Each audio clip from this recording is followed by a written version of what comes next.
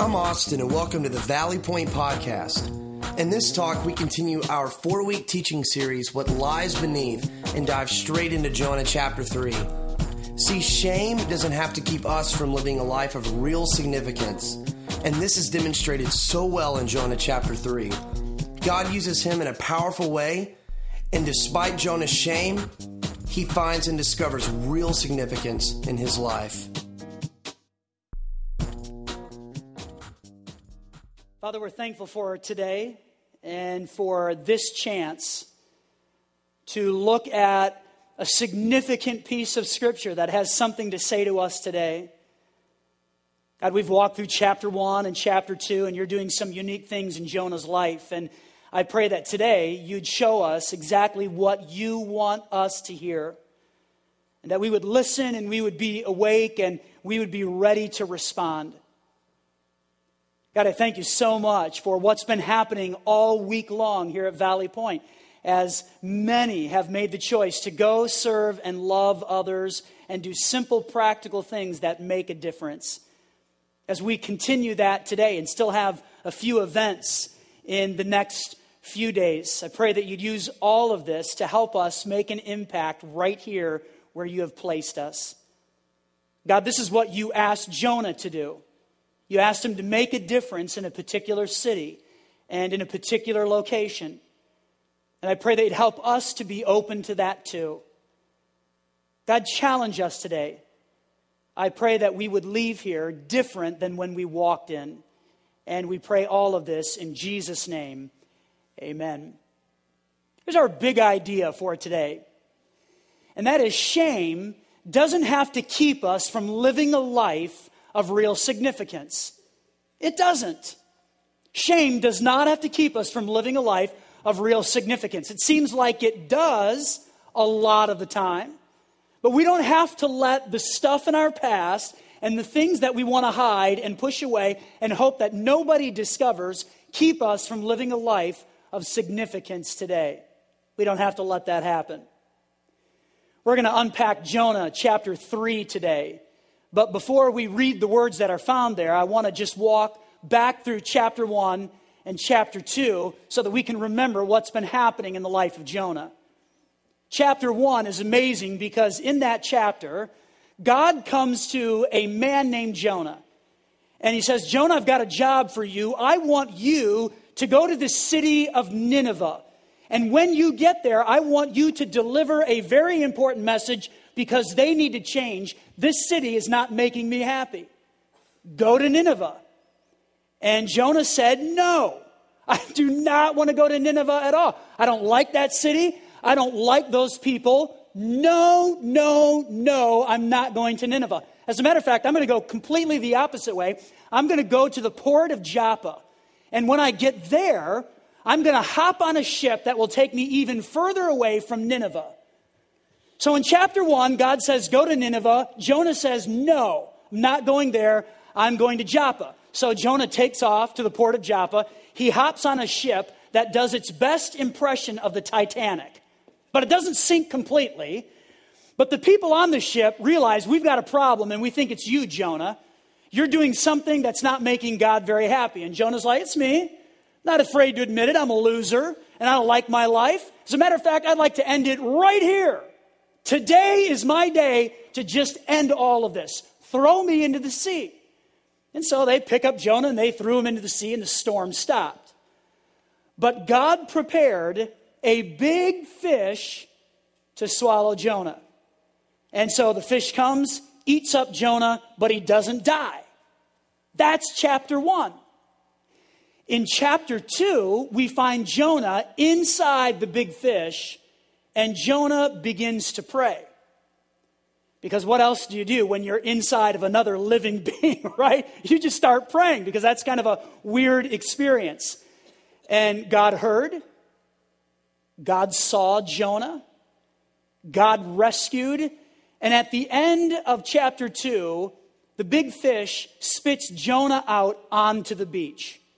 And now we find ourselves in chapter 3. What's Jonah going to do now? Well, I'd like to read through all of chapter 3, and out of respect for God and his word, I'd like to invite you to stand with me as we read through this chapter.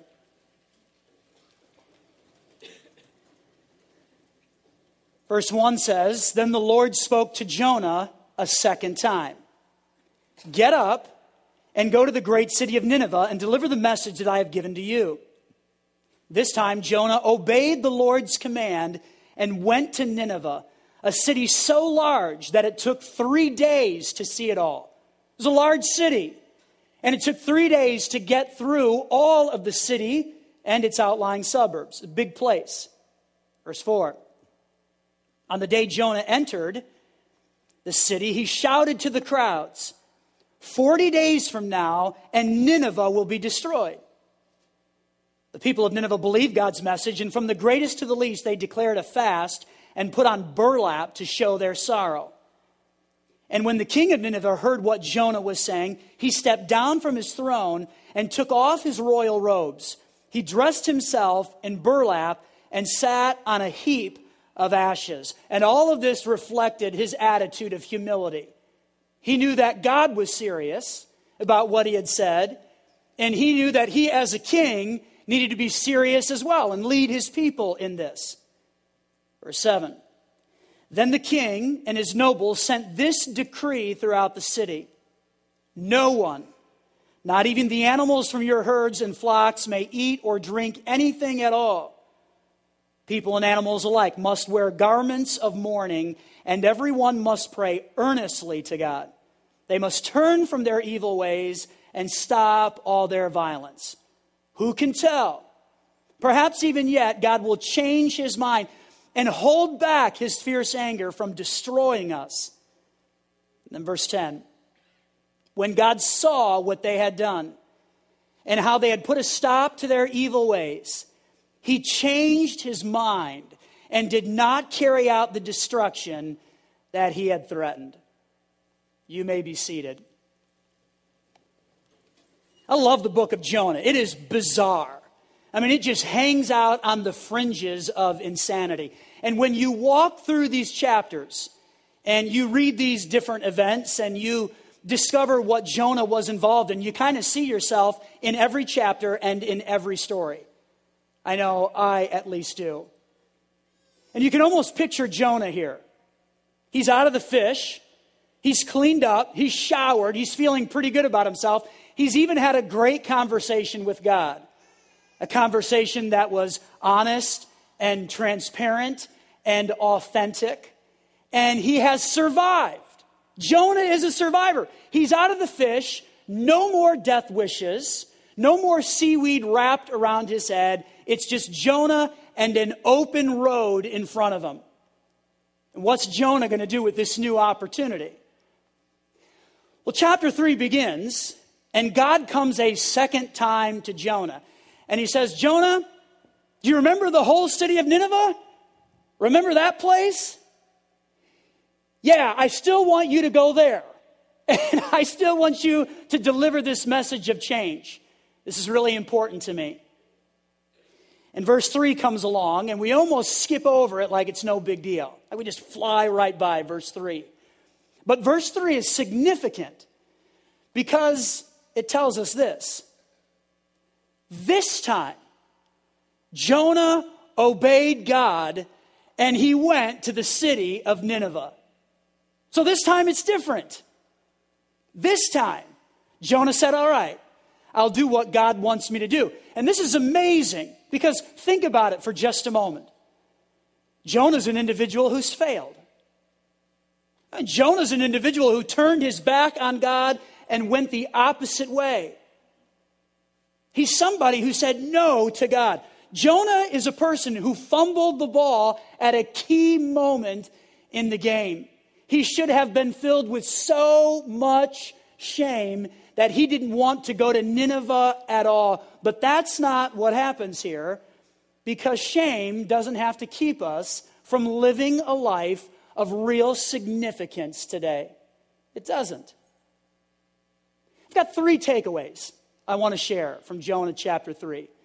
Here's number 1. God gives second chances.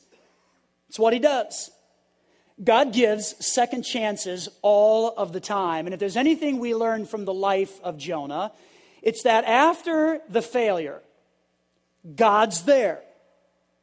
I mean, in that very moment, when we've walked away and we've done the wrong thing, in that moment of failure, God is right there. And He still loves, and He still cares, and He still picks us up, and He still uses us because God gives second chances. Let me ask you this. Have you ever been given a second chance? Has that ever happened to you? Maybe it's a second chance in a key relationship in your life that maybe didn't go so well, but yet you were given that second chance to make it work. Maybe it's a second chance at work, and there's just something that happened there, but somebody came along and said, all right, it's going to be okay. Try this again. Maybe it's a second chance with God Himself. And we've kind of done the Jonah thing and we've run, and yet God says, I will give you a second chance. See, this is what we know about God. When you walk through Scripture, you find chance after chance after chance after chance. He is always extending second chances to people who completely failed Him. He does it all of the time. I think the real issue is, what will you do with the second chances that God gives to you? Because He offers them all of the time. What will you do with that second chance when it's dropped right in your lap? God gives second chances. Here's the second takeaway. Expand the circle of missed. M-I-S-S-E-D, not M-I-S-T. So we're talking about expanding the circle of people who potentially could miss us. Now here's what that means. Everybody is capable of being missed. That's true for you, and that's true for me. If you didn't show up in some place in your life, who would miss you? If you didn't show up at work, would they miss your leadership? Or your instruction? Or your hard work? Or your innovative ideas? If you didn't show up at home, would they miss your love? Your compassion? Your discipline? Or a great smile? If you didn't show up at school, who would miss you? Here's a question I ask myself all of the time. If Valley Point Church were to just disappear, like it didn't exist anymore at all, would the communities around us notice? I mean, would they say, what happened to that church? See, here's the reality. If we just got up and left as a church or as individuals, somebody would miss us. So the question is not whether we're capable of being missed, because we know that to be true. The real question is, are we willing to be missed by a larger group of people? Expand the circle of missed. This is what God wanted Jonah to do. He said, Jonah, I want you to go to Nineveh. There are people there that need the message you're going to deliver. And you can expand your circle. And Jonah said no. Here's what I believe. I believe that God wants every person in this room, no matter how extroverted you are or how introverted you are, to expand your circle of missed. Because God is crazy about people. And He wants everybody to come into a forever friendship with Him. And the best part of all is that we get the opportunity to be involved in this. He actually wants to use us, and that's why He pushed Jonah, and that's why He wants to push us to expand this circle. Because if we have Christ in us, if we have trusted in Him alone to save us, if we have embraced His leadership and His forgiveness, then we need to be giving that away. Think about this for a moment. What if Jonah doesn't go? Like if God comes to him a second time and Jonah still says, I'm out. I'm not doing this. No way. And I get that God is big and he'd work it all out. But what if Jonah doesn't do this? What happens to Jonah? What happens to the city of Nineveh? Expand the circle. Throughout this week, there have been a lot of different people here at Valley Point who have made that very choice. And many of you have gone out and you've done simple, practical things. And in the process of doing that, you've expanded the circle of people who would miss us in this community. And I think God loves that. I think God loves this stuff.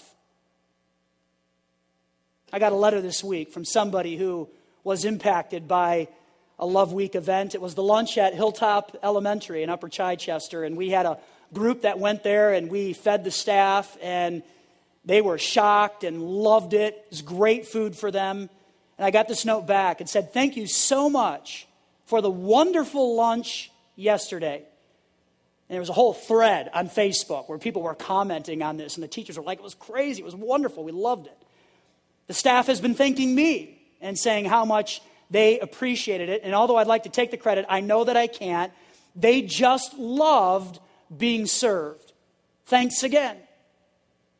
And see, God uses stuff like that. God uses meatballs and pasta to expand the circle of mist. See, this is totally possible. And maybe God is just really pushing you and challenging you like what he did Jonah. You've got to get out there and you've got to do some things that expand the circle of people who would miss you, because everybody here is capable of being missed. Here's takeaway number 3. God is always, not sometimes, not most of the time. God is always ready to show compassion through us, which is incredible to think about. God is always ready to show compassion through you and me. We've got to take a step, but God is always ready to do this. I love verse 10. It's a great way to end this chapter. When God saw what they had done, speaking of the Ninevites, and how they had put a stop to their evil ways, he changed his mind and did not carry out the destruction that he had threatened. I mean, God changed his mind. Because of Jonah's simple act of delivering a message, people responded, and God extended grace and mercy. He showed compassion through Jonah, and he'll do the same through you and through me. I love this quote from an author who said, "God delights to do the impossible, and never more so than in turning people to him. This, not the episode of the sea monster, is the greatest miracle in the book." And it really is. Sometimes we get all excited about the fish, and that's kind of a crazy thing that happened there. But the greatest event in the story is actually what happens here in chapter 3, where Jonah gets over himself. He obeys God. He expands the circle of mist. And God all of a sudden changes an entire city. This is thousands of people we're talking about here. It's not like just a few people decided to turn to God. The whole city did. Thousands of people, because Jonah was obedient, expanded the circle, and God showed compassion through him. And if God can use Jonah, I mean, remember what he did? Remember what he was like? If God can use Jonah, then God can use us to transform neighborhoods and cities. God can use your life. God can use my life. And he actually wants to do that. He's looking for people, and he's looking for churches to do this through. And I think we need to be that group. Here's just a couple of thoughts before I pray. And that is, God gives second chances. He does. What are you going to do with the second chance that has been given to you? What are you going to do with that? Don't waste it. Don't waste it. Use it wisely. And expand the circle of mist, because there are people who will miss you. Expand that circle. And the question there is, what intentional step will you take to do that soon? Because we can't wait for this. Can't push it off to 2012. We need to think about this today. What intentional step will I take to expand this circle? And then, God is always ready to show compassion through people. He is always ready. Will you open yourself to that? Father, we're so thankful for just a few moments to look at this key chapter. And God, you say so much here. And there's so much that happens in the life of Jonah. And God, I pray that you would really use the words here to change us and to help us know that you can do amazing through us when we step toward you, when we take advantage of the second chances that are given to you, when we expand the circle of people who would miss us, and when we allow you to show compassion through us. God, I pray that you'd help us to be ready to do that. God, speak to us, challenge us, and again, may we walk out of here in a bit just ready to do whatever it is that you want for us. God, thank you for what you're doing in our hearts and in our lives. And we give this day and we give this moment to you. Use us now, we do pray in Jesus' name. Amen.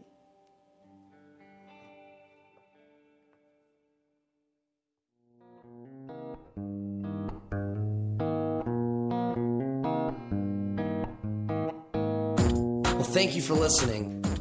We'd also like to invite you to join us for any of our Sunday gatherings as well at the Garnet Valley Middle School at 9:15 and 11 a.m.